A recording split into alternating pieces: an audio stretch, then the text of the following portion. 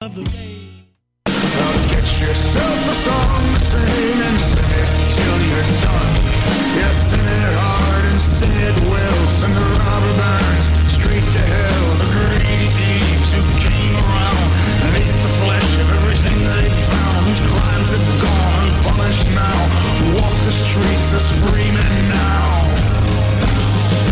They brought death to our hometown, boys. Death to our hometown, boys. Death to our hometown, boys. Death to our hometown. Greetings, all you 99%ers. This is your host, Dr. Jack Rasmus. This is Alternative Visions. Okay, the topic today is soft landing. We're hearing a lot of buzz in the media about, the economy is going to avoid a recession. We're going to have a soft landing, meaning inflation is going to come down to the Fed's 2.2% target here without having a contraction in the real economy. Well, we've never had, historically, in a half century, when we've had inflation, when the prices start coming down, we've always had a recession. You see, because prices drift upward over a period of time, and we've been seeing this since 2021, but they come down much faster. And when they come down faster, it's an indication that the economy is really contracting. Well, we'll see whether that's going to happen. I don't believe we're in for a soft landing. A lot of the soft landing talk is the result of the third quarter US GDP when it came in at 4.9% annual rate. 4.9%. Wow, that doesn't look like a recession, does it? Well, I believe that was a one-time aberration, mostly driven by inventory accumulation by businesses. You see, businesses' anticipation that prices were going to come down and the holiday season coming up began stocking up significantly. That's what inventory is, inventory accumulation. Various goods and services you produce, you stock up. And that adds to GDP. Even though the stuff isn't sold, it still causes GDP to rise. Up 1/3 of the 4.9% GDP in the third quarter was inventory accumulation. Now, the question is whether that's going to be worked off here in the fourth quarter. In other words, the question is whether consumers will start buying all that excess inventory. Well, we'll see, and I'll give some reasons why I don't think that's what's going to happen.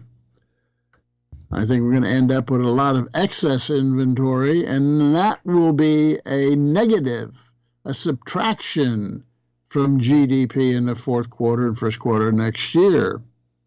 This big addition to GDP in the third quarter will become a subtraction, negative to GDP here, if consumers don't increase their purchases. And I'll give some reasons why I don't think they will. The second element that all this hype about soft landing is about is that, the consumer is so strong. The consumer is still buying things. Well, that's a little bit of a misrepresentation because we have a problem when you look at consumer spending. A good part of it is not accurately adjusted for inflation. It's nominal. I mean, retail sales. Retail sales numbers just came in last week, and it shows retail sales contracting in October. Now, you got to understand that contraction number was pretty minimal, negative 0.1% contraction. You could argue, well, that's not significant, except that's a nominal price. It's unadjusted for inflation, that if you adjusted that number, because they don't report retail sales adjusted for inflation, all this number about consumers spending so much retail sales on goods, it looks so strong. Well, it's could be all prices. The increase could be price increases, not real sales. And that's exactly what's going on. Because if you adjusted retail sales, which is 1/4 of all consumer spending, if you adjusted retail sales for inflation using the CPI, you'd get a negative 4% or more. So what we got in real terms in retail sales is even worse than reported. October, -4 to 5, -5%. That's a big plunge in real retail sales. And now that's October. That's when you start getting a lot of spending for the holiday season. That's not a good harbinger of where consumer spending is going to go here in November and December, and after the first of the year, even worse. So all this hype about third quarter GDP not coming true here in the fourth quarter, I believe. Inventory accumulation not going to be what it was, in fact, quite the opposite, and consumer spending beginning to contract. Well, what does that mean for a soft landing? Well, the landing may be more than soft. I really believe we are at a juncture here in the U.S. economy. I believe that we are turning the corner into a very clear recession. It's not a soft landing. It's going to be a recession. Now, the important thing to understand is we are already in a recession when it comes to the goods sector of the economy. Well, what do we mean by goods? Things. You go out and purchase things. You purchase cars, you purchase furniture and clothing and food and gasoline, right? That's called the goods sector. And the goods sector is divided into what's called durable goods and non-durable goods. Non-durable goods are goods you buy and you consume them when you buy them, like gasoline and food. Those are non-durables. Durables are things that aren't consumed up. They wear out over time, different times for different things. Cars last maybe a decade. Houses last much longer. Clothing depends on, how you wear it and whatever. Appliances in the home, furniture in the home, right? These are all goods. Think of goods as things, right? Now, the goods sector of the economy is about 20% of GDP. Goods are manufactured, right? You manufacture them. Manufacturing is about 11% of GDP, and construction, housing, and other, apartments and, buildings, office buildings, and so forth. That's construction. That's maybe another, at most, 8%.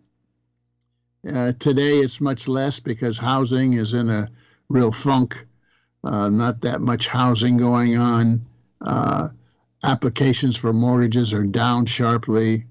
New housing is down because of the high interest rates. The interest rates do impact the goods sector, and especially the construction sector, but also autos, more than they impact services. And that's what we're seeing. You see, the goods sector is in recession, has been for some time. There's this economic indicator called Purchasing Managers Index for manufactured goods and for services. And the latest PMI shows at least 6 months of contraction. Purchasing managers in manufacturing companies are saying manufacturing is contracting. Well, that's recession, right? When it contracts. It's been going on for some time. And now services, for the first time, they're not contracting, but they're not growing. They're absolutely flat. So services are not growing anymore. They're stagnant, and manufacturing continues to contract. And of course, the contraction in housing has been going on for some time. The number of houses new house construction and so forth has been down maybe a fourth, a third for some time, and now it appears it's taking another leg down. Mortgage rates hit 8%, although in the last couple of weeks they've abated a little bit to about 7.5%, but that's real high. You're adding hundreds, thousands of dollars per month to your mortgage because of that. Mortgage rates.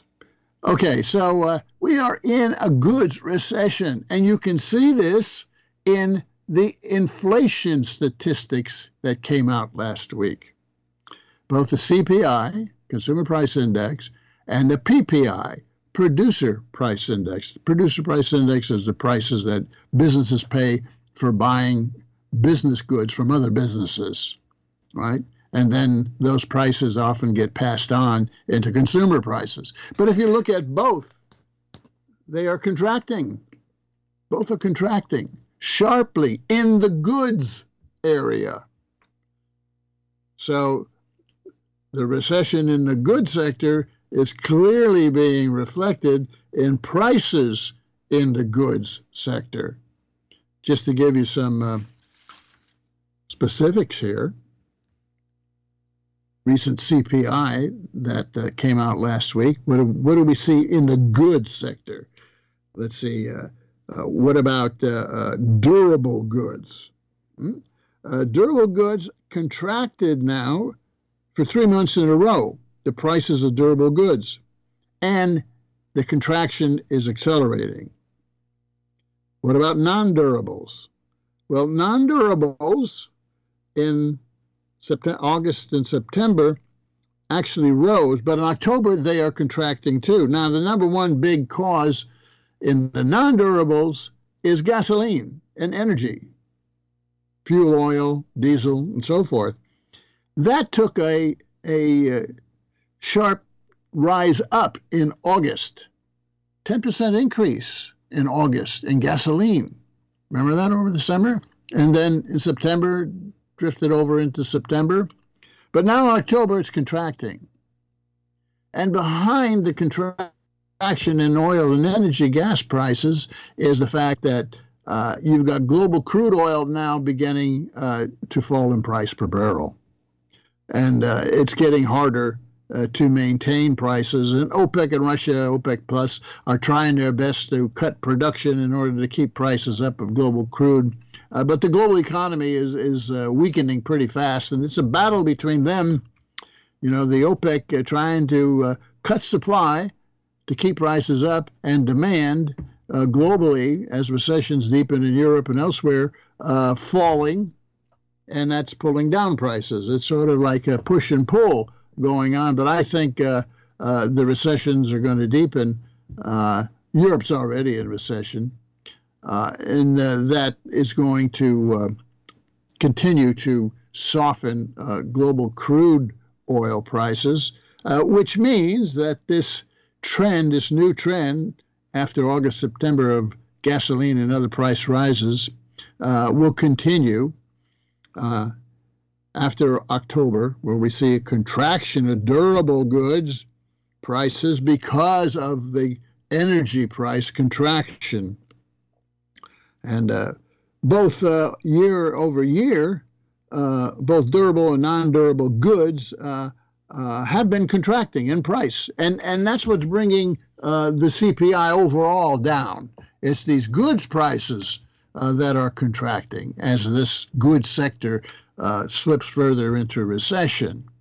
And that brings the total down from that 9% peak that we had, a year or so ago, to the 4.5% that we see now. But the services sector, as I've been saying, is not contracting the way the goods sector is in price. Services remain chronically stuck at around 5.5% to 6%. In other words, the Fed rate hikes have really knocked the bottom out of goods prices, but only had a limited impact on service prices. And we're not going to see the Fed lower short-term interest rates, or raise short-term interest rates any further here. They are clearly stopped. and we're not going to see any short-term rate hikes.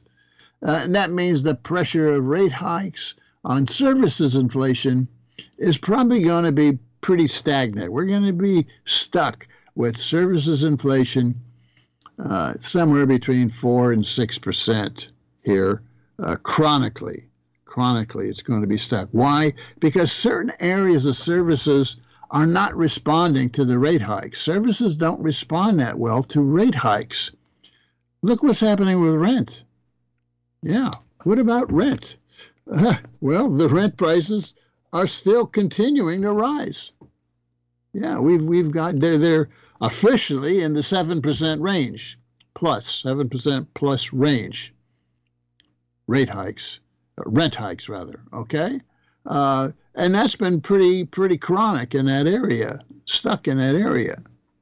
Now, actually, the rent increases are more than 7%, I believe, for a number of reasons. One, there's like 50 million rental units in the U.S., household rental units, and maybe a fourth of those are jacking up their rents 20-25%, and maybe another fourth are stuck. They can't raise them until later, another year or something, because of rental contracts.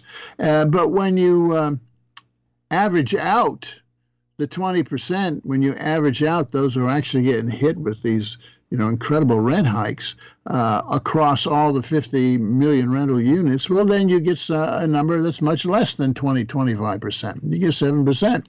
But for those who are having to pay 20-25%, it's a big burden on their cash flow and their consumption.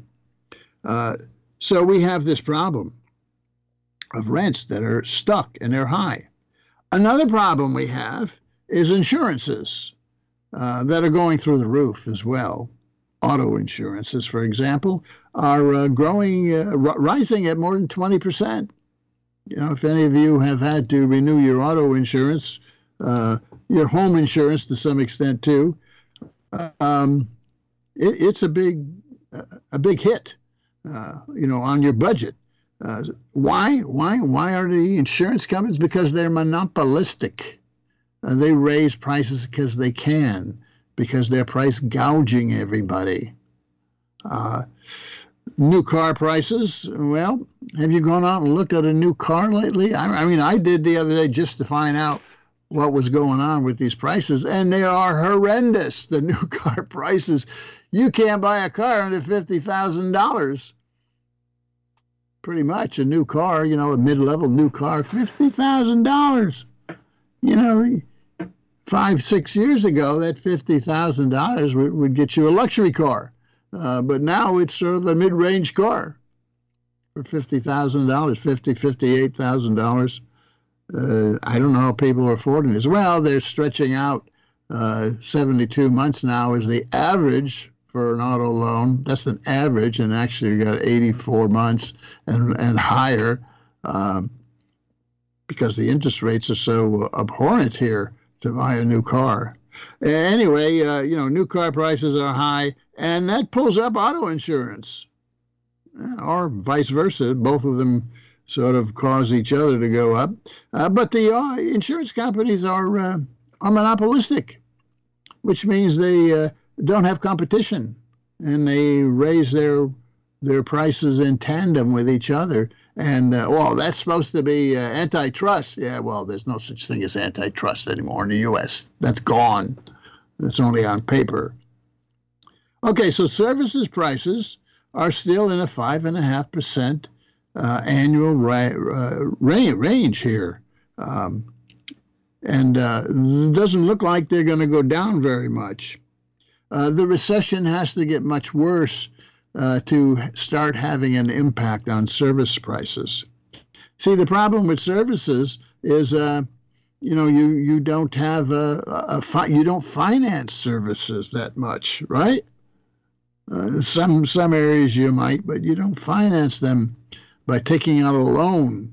So interest rate hikes don't impact services that much. And I'm talking about all kinds of services.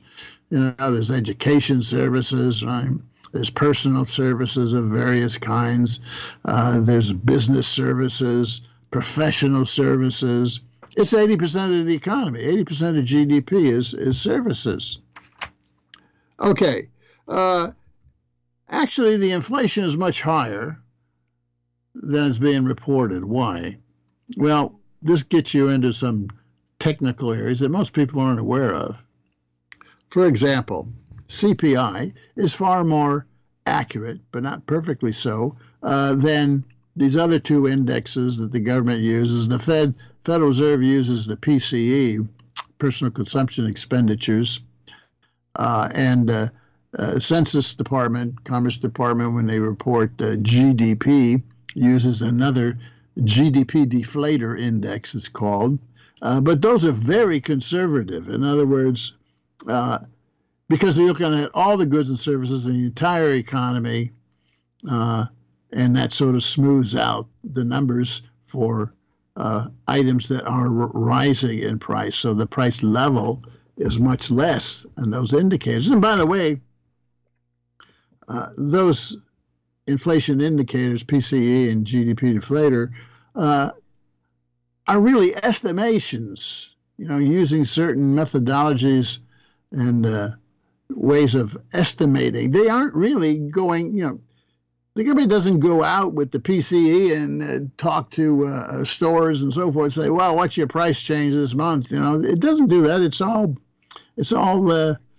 algorithms or whatever you want to call it, right? That they estimate what's going on. Unlike the CPI. In the CPI, the government actually conducts surveys, 50, 60,000 surveys. It goes out there and it talks to businesses and consumers and everything. So it's much more accurate.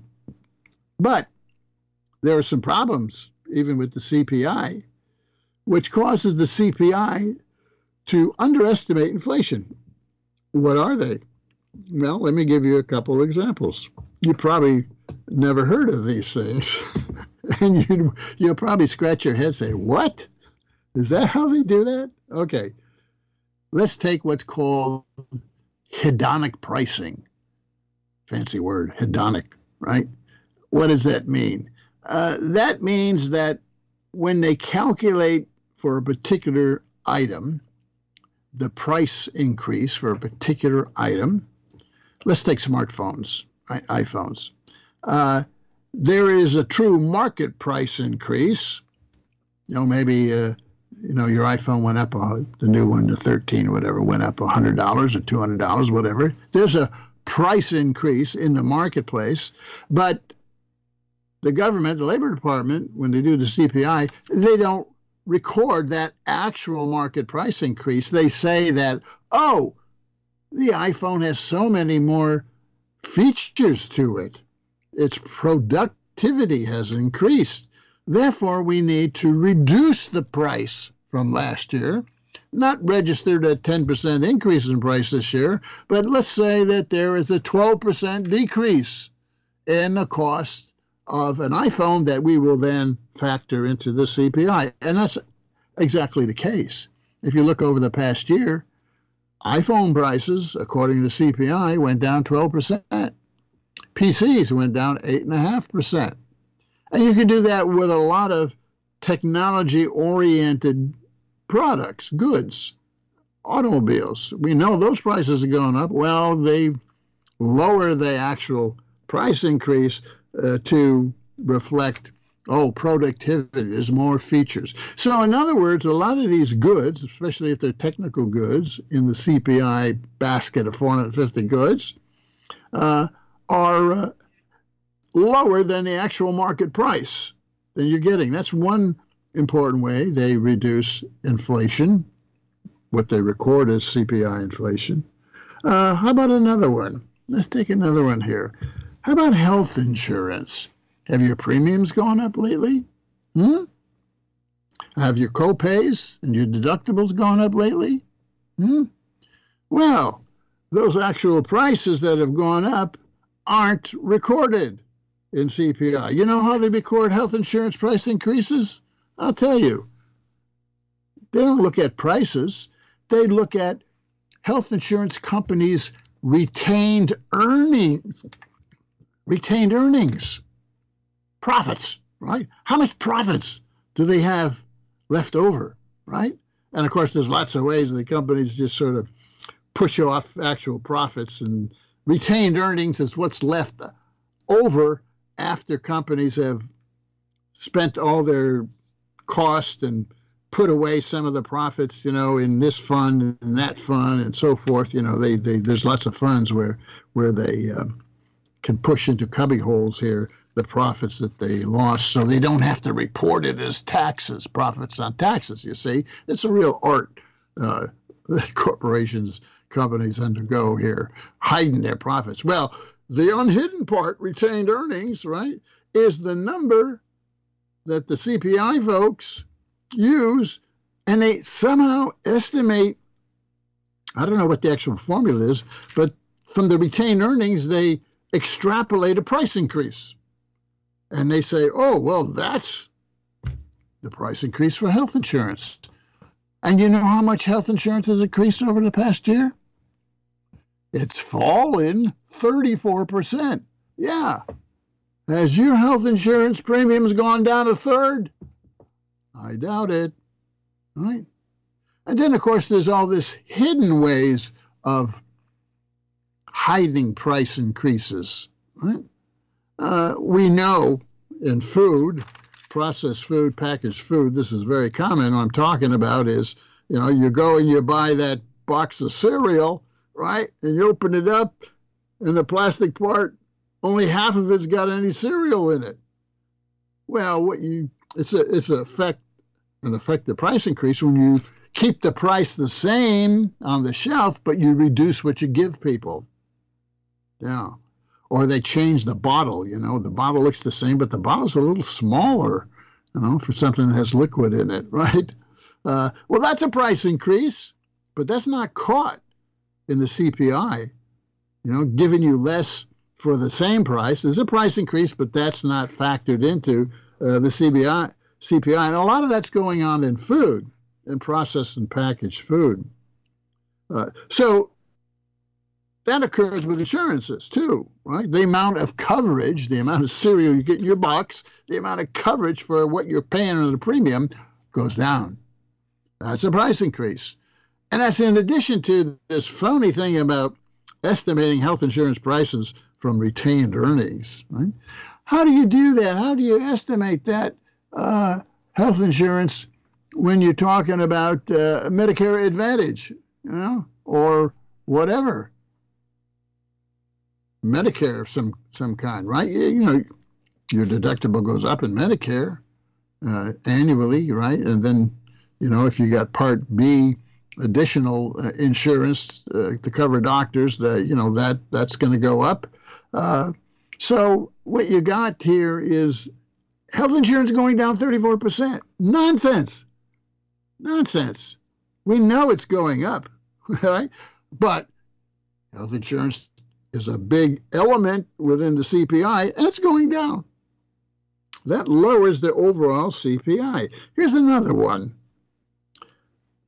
Do we have mortgages and house prices in CPI? No. Your interest rate goes up. If you got a variable, you're paying more. That's a price increase on your mortgage, right?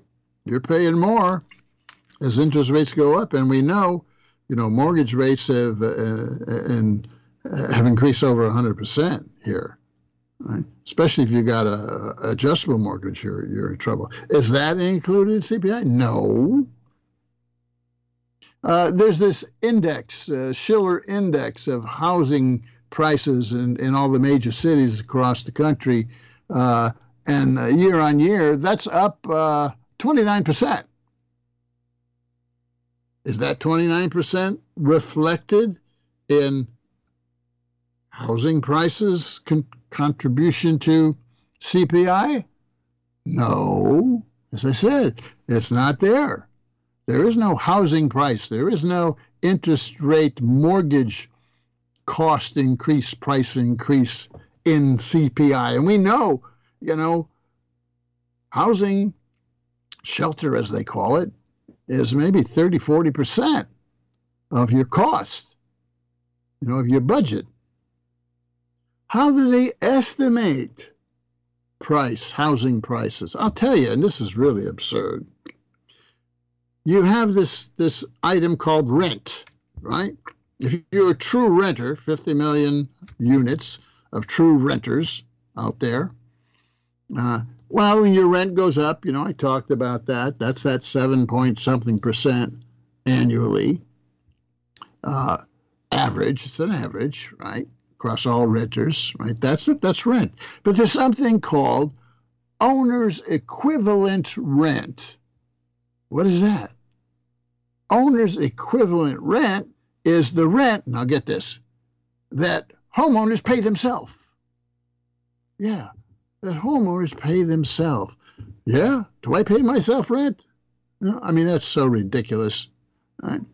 But that is the substitute for house prices. You see, owner's equivalent rent is the substitute for actually, finding data and including data in the CPI for the rising price of houses and mortgages and interest rates and so forth, right? Owner's equivalent rent. Well, how much did that rise? Oh, that rose 6%, 6-point-something% year over year. Owner's equivalent rent, substitute, proxy for real house price increases that have gone up at least 29% or more, depending on the region. That's a big way of keeping the CPI down. You don't include housing prices. You use owner equivalent rent, which is less than actual rent increases that true renters pay. Now, both of these, owner equivalent rent and true rent, as I said, are stuck at around an average of 7%. It's hard to get that to come down until you have a deeper recession, then it will come down. What about base year? This is a technical thing. Every rate increase, every item, its increase in price has what's called the base index year, the base at which the percent increase is measured from, right? Now, a lot of these products have different base years. For example, if I use my base year when there was a recession, when prices were low, then subsequently my price increases will be much higher than if I use the base year in which prices were generally high and the economy was hot, right? Then I would have less of inflation ever since, because the base, is higher rather than lower. Well, you would think that everyone's going to, every item is going to have the same base year. Well, it doesn't in the CPI. The base years are all over the place, right? And if the base years pick, a period of high inflation, which they tend to do for most of them, the Labor Department in doing the CPI, a lot of ways to smooth out these numbers. You see, that's what the Labor Department, Commerce Department do. They try to smooth out these numbers with all these adjustments, seasonality adjustments and so forth, so we don't get the swings where the actual prices are in the swings. Well, you average them out. Look, a statistic is not the real number. A statistic is a manipulation on the real data. All statistics are manipulation on real data. Okay, so those are some of the problems why the CPI, the best indicator of inflation, has some real problems, and the problems all tend to share the characteristic of underestimating inflation. Even so, inflation seems to be stuck at 5.5%, 6%. For services, not for goods. The goods are coming down fast because we got a recession already in the goods sector. The goods are coming down fast, right? Okay. Some services are coming down, like airfares. That's been coming down because it's a seasonal thing. People don't travel as much in the fall, October. They'll start traveling more here in November and Christmas, and the prices will go up. But in October, the numbers finally contracted a little bit in airline services. Auto prices have come down a little bit. People tend not to buy as many new cars when there's negotiations going on. In fact, there was always a rule of thumb: never buy a new automobile in a year in which you have a union contract and strike. Yeah, because there's usually problems with quality control. Never buy an auto in those particular years. Okay, fuel oil has come down dramatically.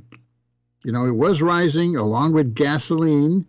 Fuel oil is what a lot of the homes in the East heat their homes with.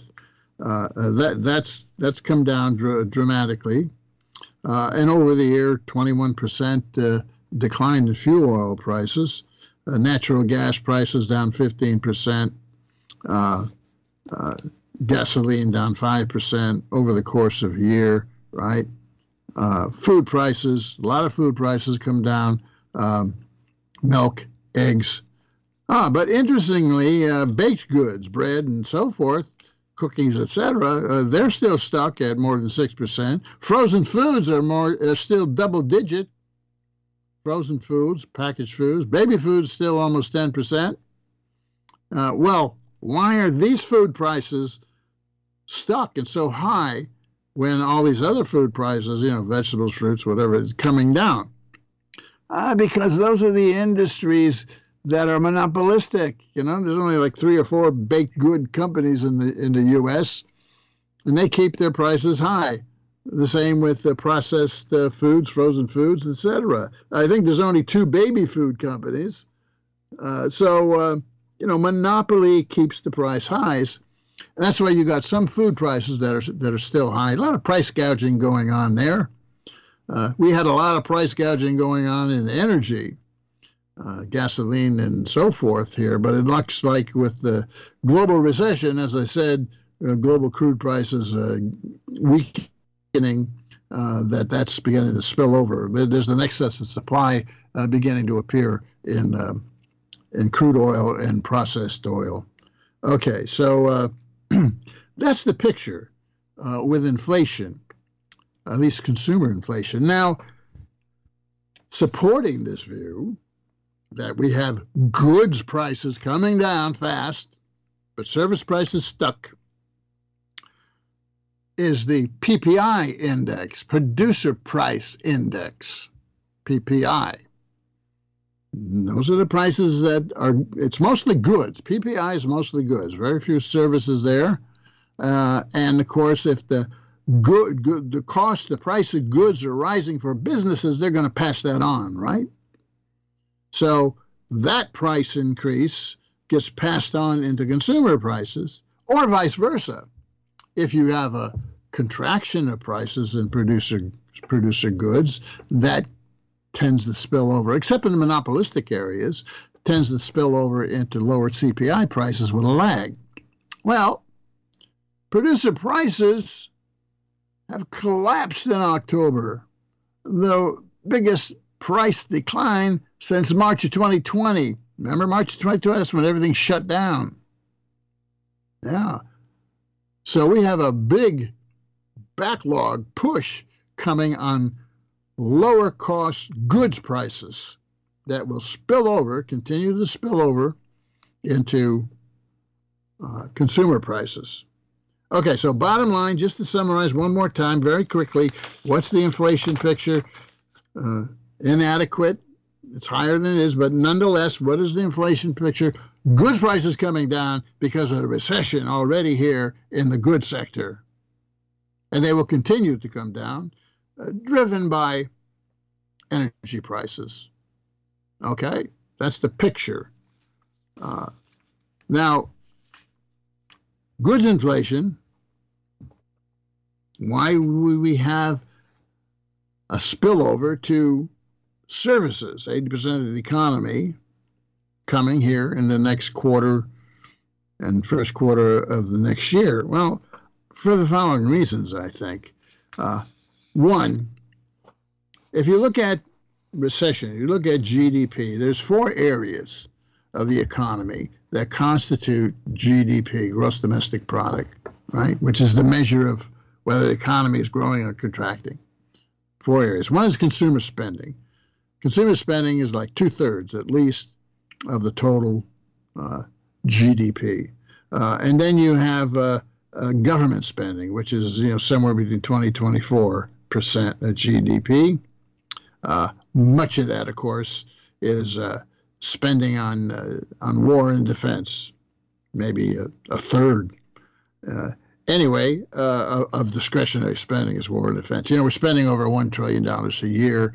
I think the total government budget to spend is like 3.7 trillion, something like that. So, you got at least a fourth of your U.S. budget is war spending. All right, so the government 20-24%, consumers consumption spending 66-70%.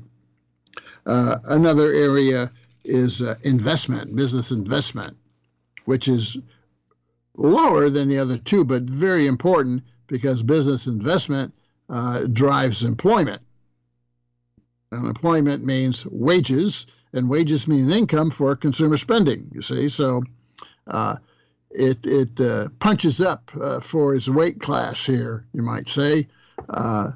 Investment, business investment. Now, as I said earlier, we had this big boost in inventory in the third quarter. That's going away and going to move in the opposite direction. We'll have a correction in inventory spending. Inventory is an element of business investment. Just like consumption, you have what? Goods sector, which is durables and non-durables, and then you have services spending by consumers. That's the consumption. That's the 66%. You got investment, business spending, on inventories, on new plant and equipment, and on this thing called intellectual property, and of course on construction, residential construction, which gets put into business investment. It's not in consumption; it's in business investment. Okay, so let's look at investment, those 4 areas. Inventory is going to contract. What about plant and equipment? Well, October showed a big slowdown in business, plant, and equipment, particularly small businesses. And small businesses make up the vast majority of businesses in this country. Non-corporate small business of various kinds. They're not investing in plant and equipment. They're not expanding. That spending is negative. Well, because if businesses want to expand, they got to borrow money, and then your interest rates being high, they got to pay 10% plus to borrow money to expand. Well, they've stopped expanding. So Fed rate hikes have an impact not only on housing and construction and big ticket items like autos and so forth, but they have an impact on business investment in plant and equipment and structures, buildings, and so forth. The buildings, office buildings, factories, malls, theme parks, all that kind of stuff. That's what we call business structures.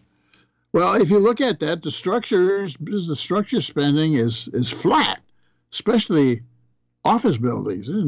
There's such an excess office buildings that's going to cause a financial instability event, probably commercial real estate, right? There is some construction going on in housing, not as much as before, and there is some construction going on in tech in certain areas for factories of sorts. But office buildings and malls and shopping centers and so forth, that is flat on its back. Nothing happening there, right? And housing, of course, residential housing has really slowed down as well.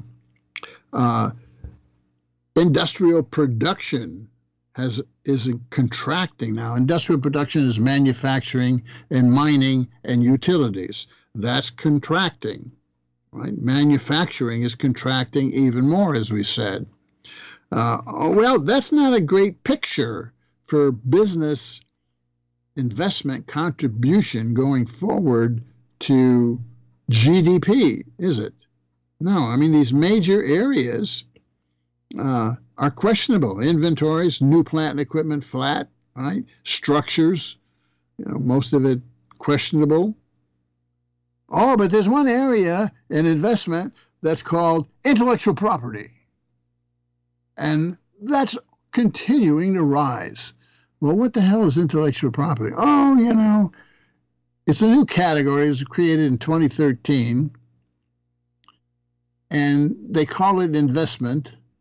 But it's stuff like company logos, trademarks, software, research and development, which was all considered a cost, not an investment contribution to GDP. All that was added back in 2013, and it boosted GDP by $500 billion back then. And it's totally phony because the government asked businesses, for example, it says, well, how much has the value of your company logo risen, Nike, in value? In other words, they totally rely on the company to give them the figure for the price because there's no price that they can look for and find in the marketplace. So they just ask the company, well, what do you think it's worth? And, of course, the companies always bloat those figures for intellectual property because it makes their balance sheets look good. So they say, well, it's increased 10%, right? Oh, okay, we'll add that to GDP. I mean, that whole investment category was created because real investment, plant and equipment, structures, so forth, has been steadily over the long term slowing down in the U.S. Slowing down. Why is it slowing down? Because investors are putting their money into financial assets rather than into investing and building real things. Now, there's some real thing building going on, in tech and so forth. I'm not saying that there's no real investment going on, but, these private equity firms, hedge funds, and shadow banks of various kinds, even commercial banks, it's much more profitable to put their money into financial assets, not just in the U.S., but around the world. And they do, and have been, which means as a result that real investment is slowly stagnating. Now, that's a long-term picture. In the short term, you may have, surges up and down, whatever. But long-term, that's what's happening. Now, you don't include financial asset profits in GDP. No, financial assets are not included in GDP. And, when the government reports its corporate profits, right? The big element of profits from financial speculation is not there. So corporate profits are maybe twice what they're really saying they are. But of course, the lower you put it, the less taxes they got to pay, right? My point is, except for maybe techs and some of this infrastructure bill, you should really understand Biden's three bills have passed last year in 2022. He takes money out of COVID and throws it into and social programs and throws it into investing in infrastructure and conductor manufacturing bill, which is a big slush fund for companies that build more plants in the U.S., the Inflation Reduction Act, so-called, and the infrastructure bill, those three bills, maybe $1.65 trillion in spending, that is starting to have some impact on spending, new factories, plants, and so forth. But that's a very limited area. Mostly tech companies and other related companies. Most of small business is not investing. I mean, they can't partake in that chip subsidy act, semiconductor chip subsidy act. $52 billion given to Intel and friends, as if they needed it. They're super profitable anyway. Well, the government gets them $52 billion big bribe, whatever, or how many billion did it give to TSMC, which is a Taiwan semiconductor company, to build a plant in the U.S., And the U.S. is just subsidizing this stuff. Okay, so my bottom line here is, consumer spending doesn't look good as far as I'm concerned, and investment even looks worse. Now, government spending is going up. War spending in these three subsidy bills, that's going up. The fourth area of GDP is what's called net exports. In other words, if you sell more exports abroad than you buy imports from companies abroad, that ends up as a positive contribution to GDP. That's called net exports, right? Well, with the rest of the world slowing down faster than the U.S., they're not buying U.S. exports, right? It's falling down. It's falling faster than the U.S. is buying imports. So that's a negative number. And the global recession will mean that will continue to be a negative number. So you got a negative number for net exports. You got a negative number for new business plant and equipment that's puffed up by a phony intellectual property valuation, And that's why it was created back in 2013 to make investment look better than it actually was, right? And then you got, the government is spending. That's a positive thing, but spending on what? Mostly war, defense companies and war, and subsidizing this investment, to chip companies and so forth. And then consumer spending. Now, why would consumer spending be weak? They're saying, gee, consumer spending is so strong. Why do I think it's going to be weak? Well, if you look at it, remember, we got this October retail sales. Retail sales are 25% of all consumer spending, right? And we got a big contraction going in retail sales. That's goods, buying goods, right? Again, recession in goods going down. But if you look going forward, what do we see? Well, most of the spending, even as it slows, is on credit cards. Credit card spending, credit cards are over $1 trillion now, credit card debt, and it's increasing rapidly here in the past year. That's a reflection that people don't have the wage incomes to purchase things, and they're using credit cards to purchase things. That's not a good sign. That's a sign that there are troubles coming here. Look at median weekly earnings of the labor force, the working class, right? Well, it includes managers as well, professionals. So it's but mostly at the median here. Most of the consumption is due to how much wage income you got, right? How much savings you got, and what kind of credit can you get. Those are the three areas that drive consumer spending. Well, as I said, turning more and more to credit cards.